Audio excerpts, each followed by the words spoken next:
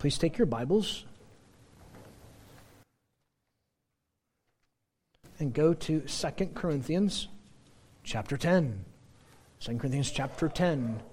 If you're visiting with us or forgot your cell phone at home, you can pull out that black Bible in the chair in front of you. Go to the back and find page 144. 2 Corinthians chapter 10. Page 144 in that black Bible. Chapter 10, we're going to do all of chapter 10 this morning. All 18 verses. Continuing on with what we have started back in August. Going through the book of 2 Corinthians, this letter. Let's read and let's do our study. Again, I'm going to be mixing English, New American Standard, with some Greek translation that I did on my own as I'm reading. Now I, Paul, myself urge you, by the meekness and gentleness of Christ, I, weak when present with you, but bold when absent. I ask, not being present, that I may be bold with the trust with which I want to be courageous against some who regard us as if we walked according to the flesh. For though we walk according to the flesh, we do not war according to the flesh. Verse 4, for the weapons of our warfare are not of the flesh, but powerful to God for the destruction of fortresses, destroying speculations and every lofty thing raised up against the knowledge of God, and taking every mind captive to the obedience of Christ, ready to punish all disobedience when your obedience has been completed, has been fulfilled.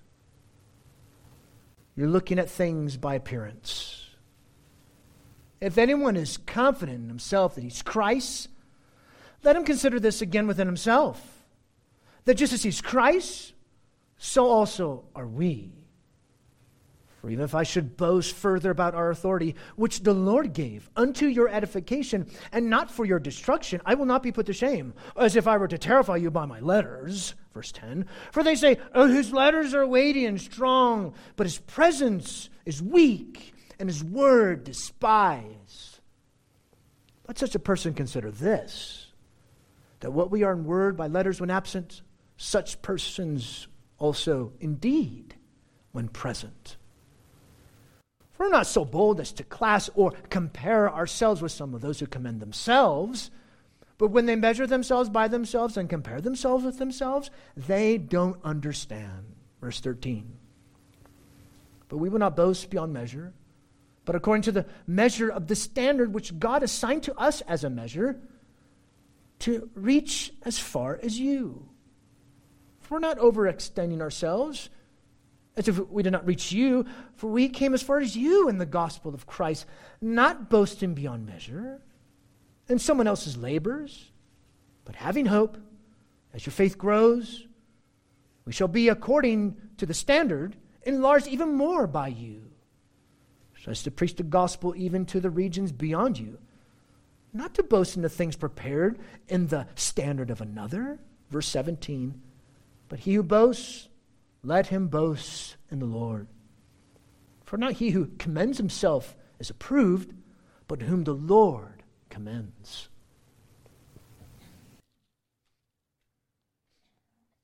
This is a book by R.C. Sproul called The King Without a Shadow.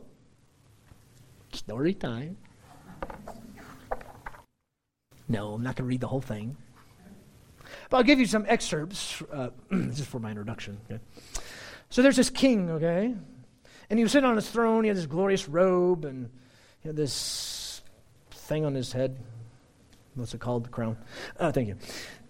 Right. So one of the palace guards came to the king and said there was a little boy visiting the palace. He asked if he could meet the king. The king frowned. A little boy? What does a boy want to see about me? I'm busy. I don't want to be disturbed. What does he want? The guard said, well, I'm not sure, Your Majesty. He said he has a very important question to ask you. He seems very concerned. He said, it will only take a few minutes. The king said. His frown grew deeper. I don't have time to be talking to children. I have a kingdom to take care of. Well, yes, Your Majesty. I'll send him away. But the little fellow will be disappointed. The king thought for a moment.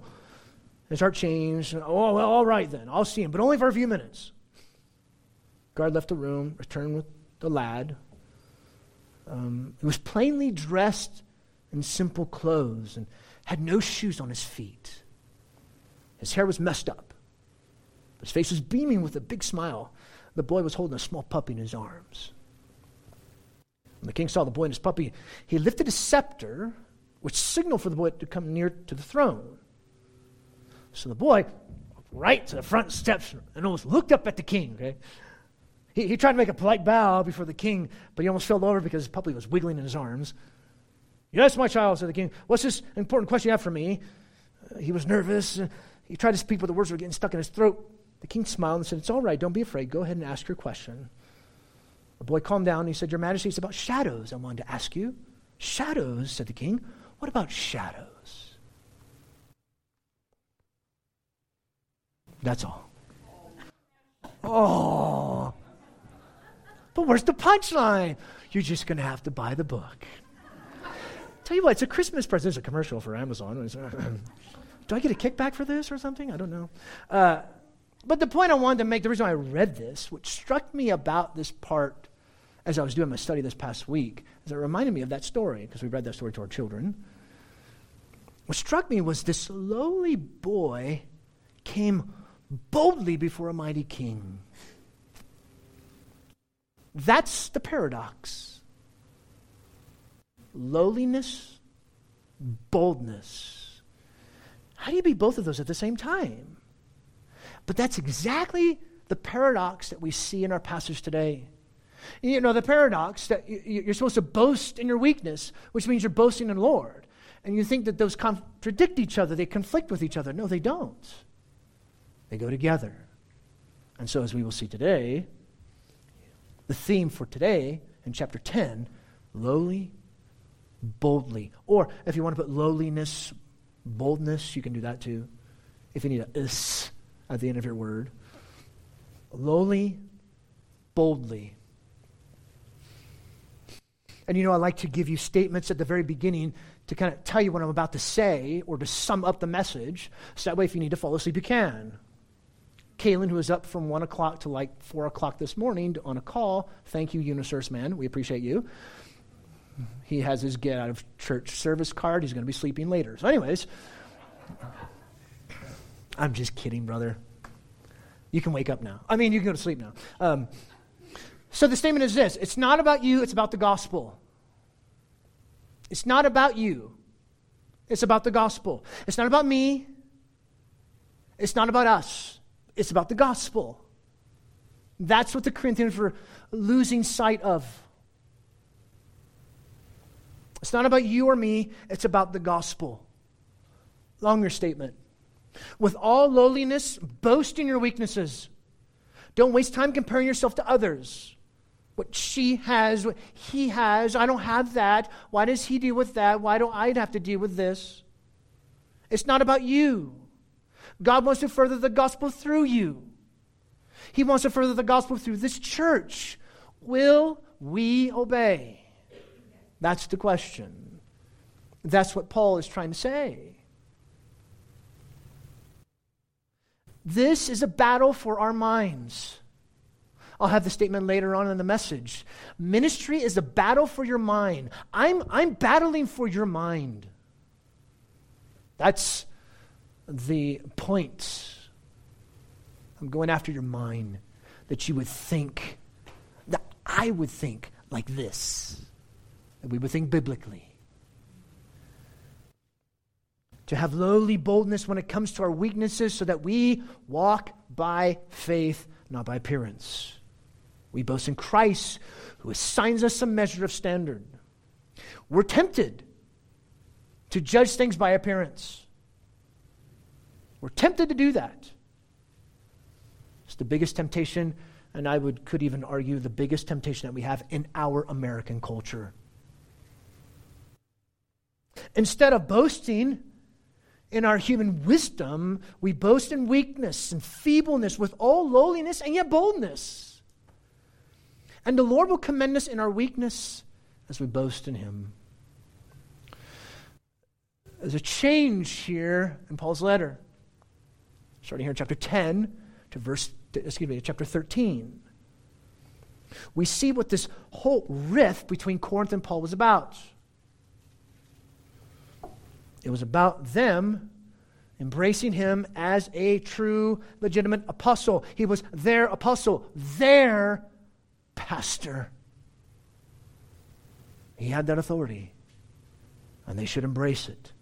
Once again, you see the theme of weakness versus strength magnified in chapter 10. And there's going to be magnified again in chapter 11, magnified again in chapter 12 and 13. Weakness was the defining term of his apostolic claim and mission, which is why the Corinthians struggled so bad with Paul. I mean, they cherished, here's some P words for you, power, prestige, persona, privilege. That's what they cherished. That's what was important to them. And all those things are contrary to the gospel. It's contrary to Christ. We could even say our American culture glamorizes power, prestige, persona, and privilege. And Christians, we get so caught up into that. No. Christ is shown powerful and prestigious in the shameful, horrible cross in all its weakness. Something the Corinthians rejected. Thus they rejected Paul, and therefore they were rejecting the gospel. And they gone after the opponents, the loyal opposition. All true pastors, ministers of the gospel, are the very embodiment of the gospel in all their weakness, in all their feebleness, in all our sin. We display the need for grace, the need that we need grace, and we display the need that you need grace. We're the embodiment of the gospel. And Paul was candid because his weaknesses are based on the gospel, the death and resurrection of Jesus. And yet this gospel mission was at stake. It was at stake with the Corinthians because of their relentlessly cantankerous attitude with Paul, who carried the treasure of the gospel as a suffering, weak apostle. But he knew he was the test case for the Corinthians, regarding the nature of his apostolic ministry and if he was legit. Their response to Christ through him, it was the proof of the truth. Not the proof, but a proof. Not just of the gospel, but of the fact that he loved them. Pastors are weak. They suffer. They struggle. But guess what? So do you. We all do. In this chapter, Paul appealed in a lowly manner, and yet at the same time, he boldly asserts his authority. He does both. And he's confronting things head on with grace, and yet he uses, and you could tell as I was reading the passage, sarcastic irony or ironic sarcasm. Why does he do this? He's trying to win their hearts. He wants them. So, let's work through this. First, the lowly, boldly principle. There in verse 1. Notice you see both of those aspects. I, Paul, myself, urge you by meekness, boldness, lowliness. This is that urge. It continues chapter 9, because if they participated in this grace, remember the grace was going to be given to the Jerusalem church, they would be submitting to his authority as their apostle. So that's why he says, now, at this point now, I'm urging you, and yet I do this by the meekness and gentleness of Christ. He appealed his authority by the meekness and gentleness of Christ. I speak to my fellow colleagues, pastors, for all of us to remember, pastors cannot force churches to recognize their authority as hurtful and frustrating it can become. We just can't. We must not force it. Gentleness means mildness in judgments. Look, the issue was not his authority. It was not about his authority. It was about the gospel. That was what was at stake. So there's the principle. And yet, notice, right off the bat, he deals with the accusation that he's a contradiction. Notice he says, and the word there in New American Standard says meek, but it's actually the word lowly. Lowly when present with you, but bold when I'm absent. He's being sarcastic. He spoke with ironic sarcasm. He's trying to expose their selfish claims. Oh yes, that's me, guys. You nailed it. When I'm present, I'm lowly, but when I'm absent, I'm bold. There's the accusation. He's a contradiction. This has been the problem that Corinth has had with him for so long. But notice the next part, how he confronts the accusation. Look at verse 2. Now it's translated, interesting. New American Standard, I ask that when I am present that I may not be bold. It's actually the opposite. I ask when not being present to be bold. That's how it should actually be translated. That's actually better. So again, the ironic sarcasm. He's trying to expose their heart attitudes. He uses two terms to convey boldness, then he uses another term to convey trust or confidence. We'll look at that. But notice, I request to be bold. When do people ask to be bold? Don't you think that's weird? People don't ask to be bold. They're just bold, right? If someone's going to be bold, there's going to be right? They're just bold. They don't ask. Like, can I be bold with you? Well, I guess some people do if they're not rude. But notice how he does this. He just goes, can I be bold with you guys? He's confronting their argument. See, it all depended on their response to him. Did they take him seriously? Or would they be flippant in how they treated their apostle, their pastor? Were they going to have a gospel response? Will you as a church, will we as a congregation have a gospel response to his word? And notice what he says, that I may be bold with the confidence. Or another way you can translate it is with trust. He's trusting in something. He's used this word before in this letter. And in different places, the different places where he used this word, he's talking about trusting in the gospel. Paul trusted in the gospel to judge. So he says, I ask that I may be bold in the trusting in the gospel. And with this trust, I consider to be courageous, to be bold against against these guys. Notice what he says, next part there in verse 2. Some who regard us as if we walked according to the flesh. What's he talking about? Oh, it's those guys. The opponents, the loyal opposition, or, as we've classified them before, the super apostles. Oh, the super apostles. One of my kids drew this a few weeks ago. Look at how he's winking. Isn't that funny? I thought I'd just throw it up there for you, just kind of wake you guys up. Wake Kaylin up. Anyway. Hey! The super apostles. These guys, Paul wants to, he intends to act boldly against these guys. This is what they were saying. Oh, he walks according to the flesh. Now, the first thing that we think of is that he walks sinfully, right? No, that's not what they're talking about. Paul, oh, by the way, I want to put this up first. Paul was trying to drive a wedge between the members and that loyal opposition. He's trying to drive a wedge. So here's what he says. He says, this is what they say. We walk according to the flesh. Human powers, in other words, weak in appearance, being subject to trials, sufferings, and difficulties.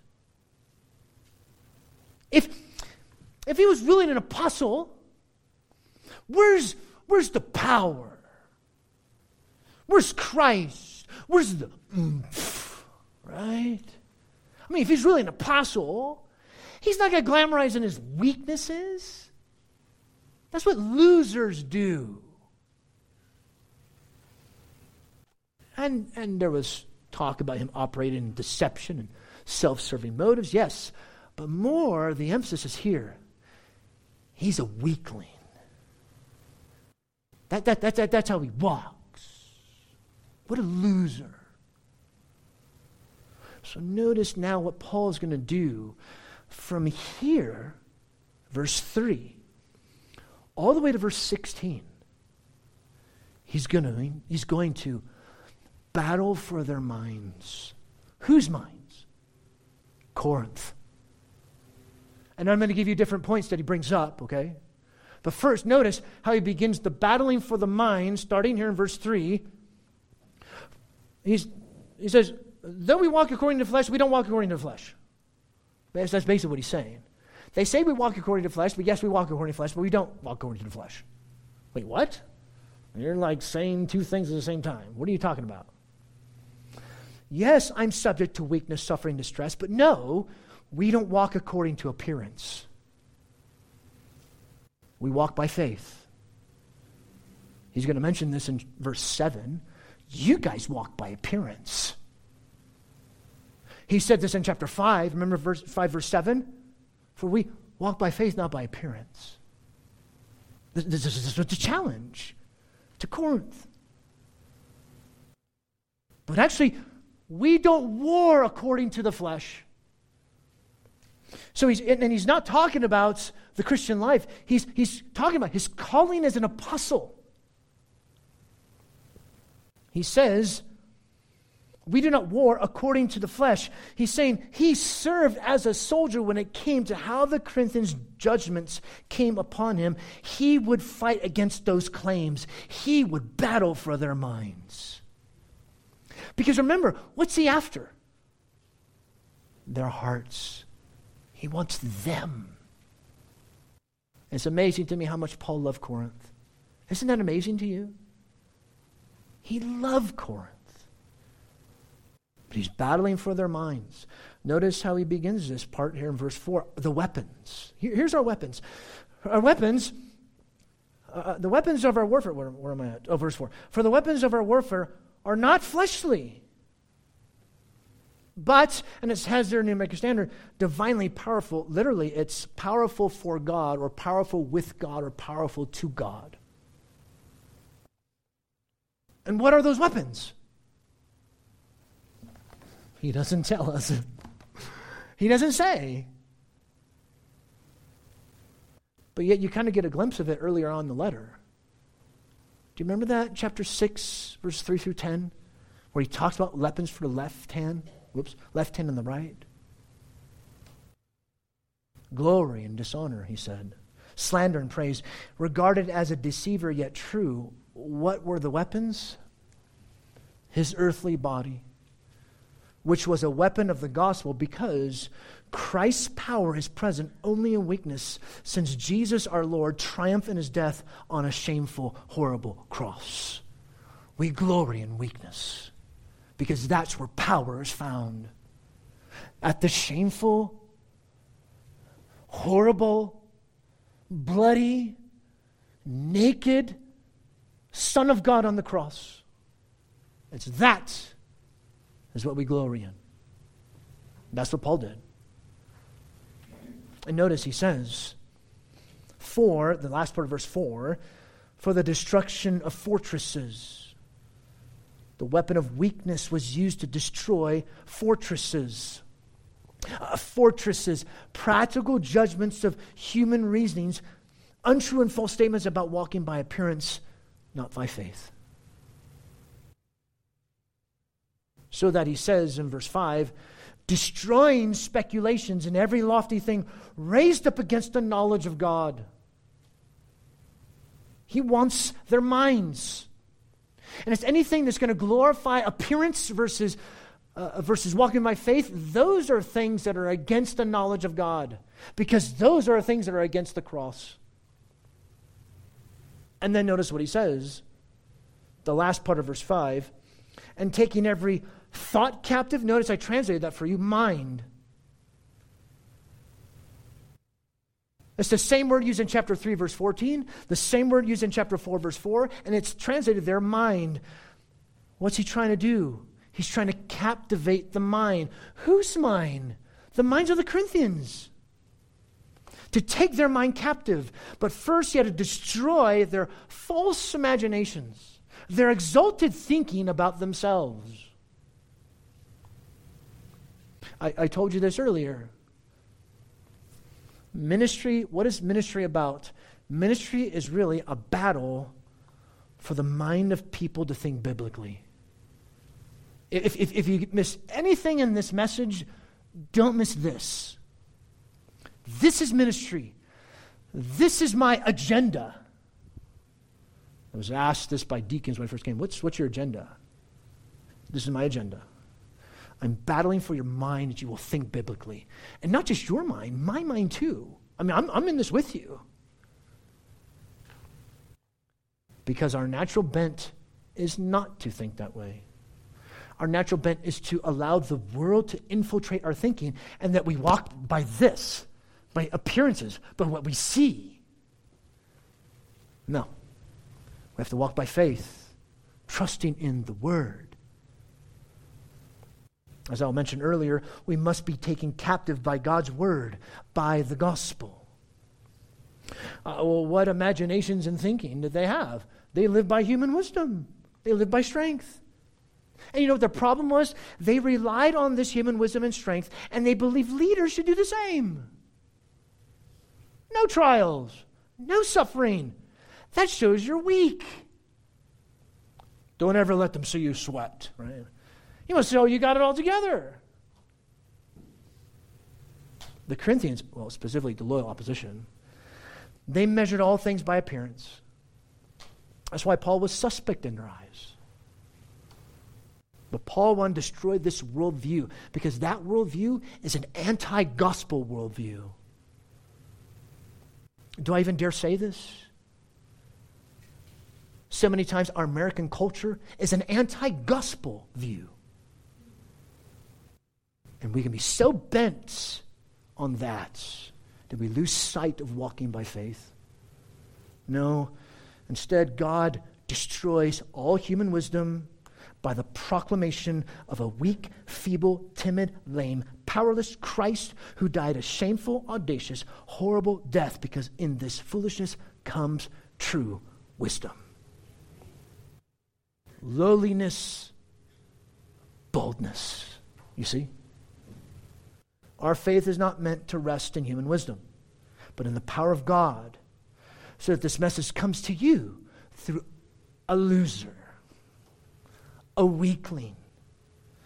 It comes to you through a powerless, unimpressive messenger. That's why we must be taken captive by God's word. Let yourself be taken captive by the gospel. And notice what he says, the last part here of verse 5, taking every mind captive to the obedience of Christ. Notice he doesn't say obedience to Christ. Do we obey Christ? No. It's obedience of Christ. In other words, the obedience that comes from Christ. Do I have it here? I think I do. Oh yeah. Not obedience to Christ, but obedience that comes from Christ and his saving work. Christ captures our rebellious hearts by giving himself over to weakness and dying for our sins. That's the heart of the gospel.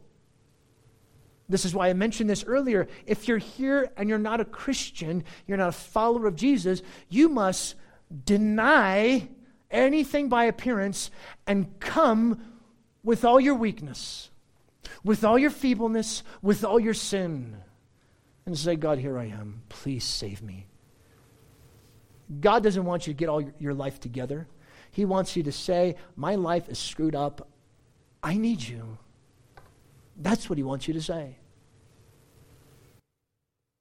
And Paul, he wanted to conquer the Corinthians through the weakness of the cross. That's what he wanted to do. And notice what he does in verse 6. I know I'm spending a lot of time on this, but I'm trying to set this up for the other things that follow, the battling for the mind. Verse 6, being ready to punish all disobedience. Or we have in readiness the avenging of all disobedience when your obedience has been fulfilled. What do you mean their obedience? When they submitted to the gospel. When they walked by faith, not by sight. When they embraced Paul as their pastor, as their apostle. Paul was prepared to punish all disobedience. In other words, to deal with the super apostles and anyone who was following them. That's what he was ready to do. So this is the whole aspect, battling for the mind, okay? Battling for the mind. Now here's different things he wants to show them, different thoughts he's going to put in their heads, so to speak, if you want to put it that way. Battle number 1, God gives authority. God is the one who gives authority. Verse 7 and 8, he flat out asserts his authority. He says, verse 7, you're looking at mere appearance. That's I know it has different way to translate. You're looking at things as they are outwardly. Literally, it's this. You're looking at mere appearances. You're being duped by these guys. Corinth, hello, wake up. These guys are duping you. You're attracted to our displays of power and rhetoric. Notice what he says, the next part of verse 7. If anyone is confident in himself that he's Christ, he's talking to these apostolic pretenders, okay? If anyone thinks that they're of Christ, they claim to be of Christ, remember they said, we follow Jesus. I don't follow any man. I follow Jesus. That's what we're claiming. Think again, buddy. Notice he says, let him consider this again within himself, that just as he's Christ, so also are we. First, he didn't accept their claim, trusts in himself. Second, do a fresh inward reckoning, bub. So too are we of Christ. And then look what he does here in verse 8. For even if I should boast further about our authority, which the Lord gave. Notice what he's saying here. If I boast about this authority, which the Lord gave to us to build you guys up, not to destroy you, I will not be put to shame. He is flat out asserting his authority, and it was given to him by God. The Lord gave Paul his authority. It wasn't his own. His authority was not dependent upon outward powers. It was dependent upon Christ, who's present in weakness and feebleness. And notice the purpose: for building you up. Or literally, it's like this: unto edification. Why does God give you a pastor? Why does God give churches pastors, elders, leaders, shepherds? Why? To build you up, not to destroy you. It was to edify the Corinthians, not to destroy them. Remember the phrase we talked about this in weeks past? Consider the source. Consider the source. What have I to gain in anything? I'm not going to gain anything. I have nothing to gain. Paul had nothing to gain. And he says, you guys have forgotten who I am. You've forgotten how much I love you. You've forgotten how much we love God's word. Remember that? Remember the vision that we had for the truth? As I assert this authority, I have no shame. Why? God gave him this authority to benefit and grow them. Why does God give authority? Interesting.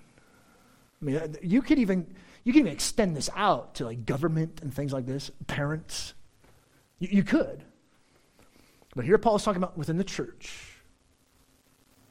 God gave his authority to benefit and to grow people. That's the battle for your mind.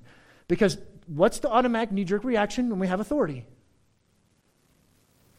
What does the bumper sticker say? Question authority, right?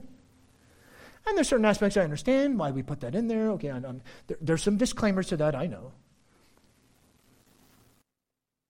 Keep in mind, the battling for the mind, God gives authority. Battle number 2, consistent integrity. Verse 9. And I put this, I translate for you in a way by which this is how he meant. As if I were to terrify you by my letters. He's being sarcastic. Oh, I write these letters to terrify you. That's kind of the idea. Which is why he goes into verse 10. For they say, these are the loyal opposition, the opponents, his letters are weighty and strong, but his presence is weak, and his word is despised. Look, they have nothing to fear, because he did things to benefit them, not to bring them fear, but they listened to his opponents. Instead of repentance, they were stubborn. As if Paul's trying to terrify them. Really? Come on, guys. They're trying to drive a wedge between the church and Paul. And Paul's trying to drive a wedge between them and the opponents. So he's trying to show a difference. They're trying to show a difference between his presence and his letters. No, his adversaries, they had an advantage. They're there, right? Paul wasn't there. So they kind of had an advantage. They displayed their powers. But he openly brought up their arguments. The weakness of his person, it shows his inadequacy. It disqualifies him to lead. But that's the whole point. His word is contemptible, worthless. You know what's interesting is that if the church would just look in the mirror, they would see their apostle. The apostle was the mirror of the church. If they look closely, they would truly see themselves, because Paul was a follower of the crucified weak Christ, and so were they. Why would they say something like this? I mean, when you look at Paul's letters, like 1 Corinthians chapter 5, chapter 10, chapter 11, chapter 14, chapter 15, Paul was pretty strong, right? But Paul is trying to accentuate his weaknesses, but they're trying to show it so that he's unfit to be an apostle. But Paul says, instead of this, let's go to the cross. He's going to crush them with the fact that weakness is really the thing I'm going to glory in, not the appearance. We have consistent integrity. Notice what he says, verse 11. Let such a person consider this. Let these opponents consider, guess what? What we are in word by letters when absent, in such way we are when we're present. What we are in word when absent, we are by deed when present. Have consistent integrity. All the time? Well, of course not. We're weak. But an overall consistent integrity, may God give us grace to have consistent integrity with each other, knowing that we glory in these weaknesses because we're all weak. We're all in this together. Another battle for the mind. Human comparisons. What's the first thing we start doing? Well, she doesn't have that. Well, he's dealing with that. How come I have to deal with this and that? Right? Notice verse 12. We're not bold to class or compare ourselves with some who commend themselves, but when they measure themselves by themselves and they compare themselves with themselves, they don't understand. He didn't commend himself the way his opponents had done. He didn't compare himself with them. That's what they did. They measured themselves with themselves. They compared themselves with themselves. They said, well, we got it together. No, you really don't have it together. All these comparisons, all these judgments they showed, they were not true followers of Jesus. They boasted in themselves. We need to be careful. We don't compare ourselves to each other. We're all weak. We're all in this together. Some have this thought, some have that. We're going to look at that in a moment. God assigns us a measure of standard. Some of this, some of that. Some are dealing with this, some are dealing with that. But that's how God assigns it. To further the gospel, though, because it's not about you. It's not about me. It's about the gospel, which is the other battle. Another battle, God assigns a measure. Verse 13 and 14. The measure Paul used to boast, was the measure of the standard of which God had measured to them. That's what he says here in verse 13. We're not going to boast beyond measure, but within the measure, or according to the measure which God has assigned to us, even as far as you. Verse 14, we didn't overextend ourselves, as if not to reach you, for we came even as far as you in the gospel of Christ. What's he saying? What's he talking about? This measure was the gospel because it's always about the gospel. And it's this gospel that reached the Corinthians. Paul knew that his ministry was in God's hands. It was assigned by God. And he knew he'd be held accountable to the stewardship. The gospel of Christ had worked in their heart. God, by the Spirit, created faith in their heart. That is what judges us all. He wasn't overreaching himself. He came as far as the Corinthians with the gospel. It was what God had assigned to them. It was what God had assigned to him. Which leads to the last one, the last battle for the mind. It's about the gospel, not you, and your response to it. One writer put it like this with these verses. Here in these verses, Paul decenters the Corinthians. See, they thought everything was about them. They were so focused on them, like how they looked and how this and that. They were all focused on them. And Paul's saying, it's not about you. It's about the gospel and your response to the gospel. Look at what he says, verse 15. We're not boasting beyond measure in someone else's labor, but having hope that as your faith grows, we will be, according to the standard, our standard, enlarged even more by you so as to preach the gospel to regions beyond you. Not to boast in the things that are prepared in the standard of another. What's he talking about? He's saying by the growth of their faith, Paul would set them free for a greater mission. They would set him free to give the gospel to even more people. Don't you guys understand? God brings us together as a church to further his work through us. And as they would benefit in the faith, it's not about the Corinthians, but the gospel. Sorry, I didn't put that up there. As they would benefit in the faith, Paul would have the chance to give the gospel to others since they would support him to do it. That'd be the idea. Why? Because they're not so focused on them, but they're, hey, how can we reach out to others? How can we give the others the gospel? Let's support Paul to do that. You see, they're thinking beyond themselves because it's not about you. It's about the gospel and furthering the gospel. Paul wanted to evangelize other regions that did not have the gospel. He wanted to go beyond them. It's not about them. They were just being selfish.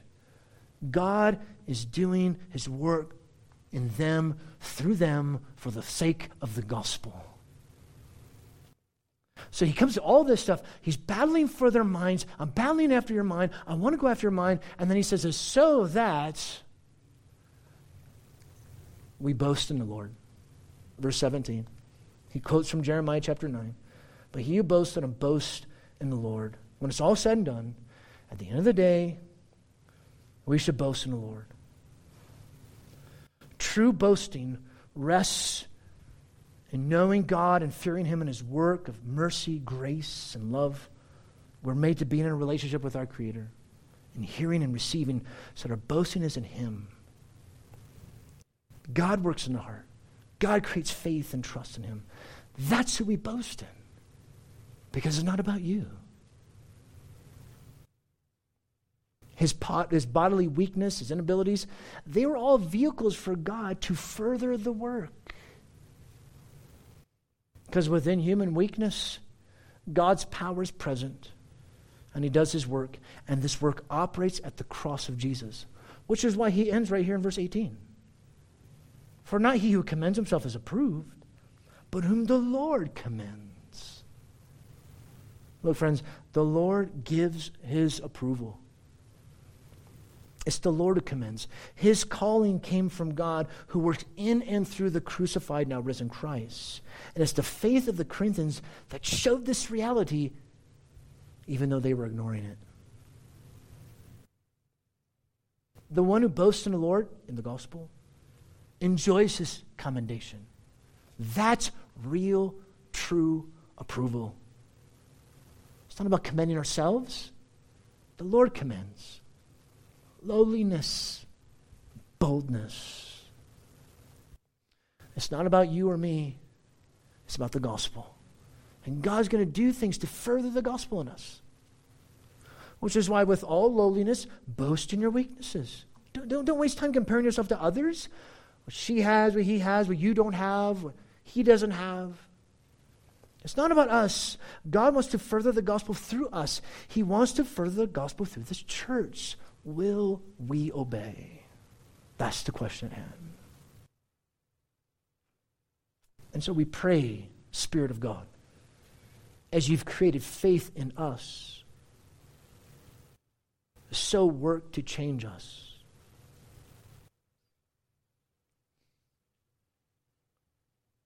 Help us to be mindful of the temptation to walk by appearance and not by faith.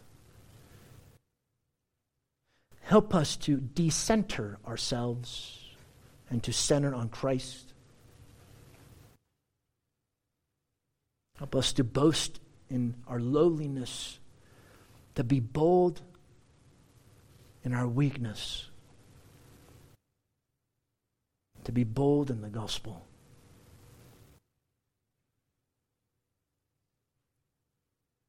Use us. Further the work of the gospel through us, we pray. We pray in your name, Lord Jesus. If you would take some time and let your mind dwell on these things. Let your heart mull through what we've seen from 2 Corinthians chapter 10. And after a few moments, we'll do our time of giving. We'll sing our last two songs and do our closing prayer. But let this time be a time for you to just sit, think, ponder, reflect upon God's word and the impact that it has in your heart and life.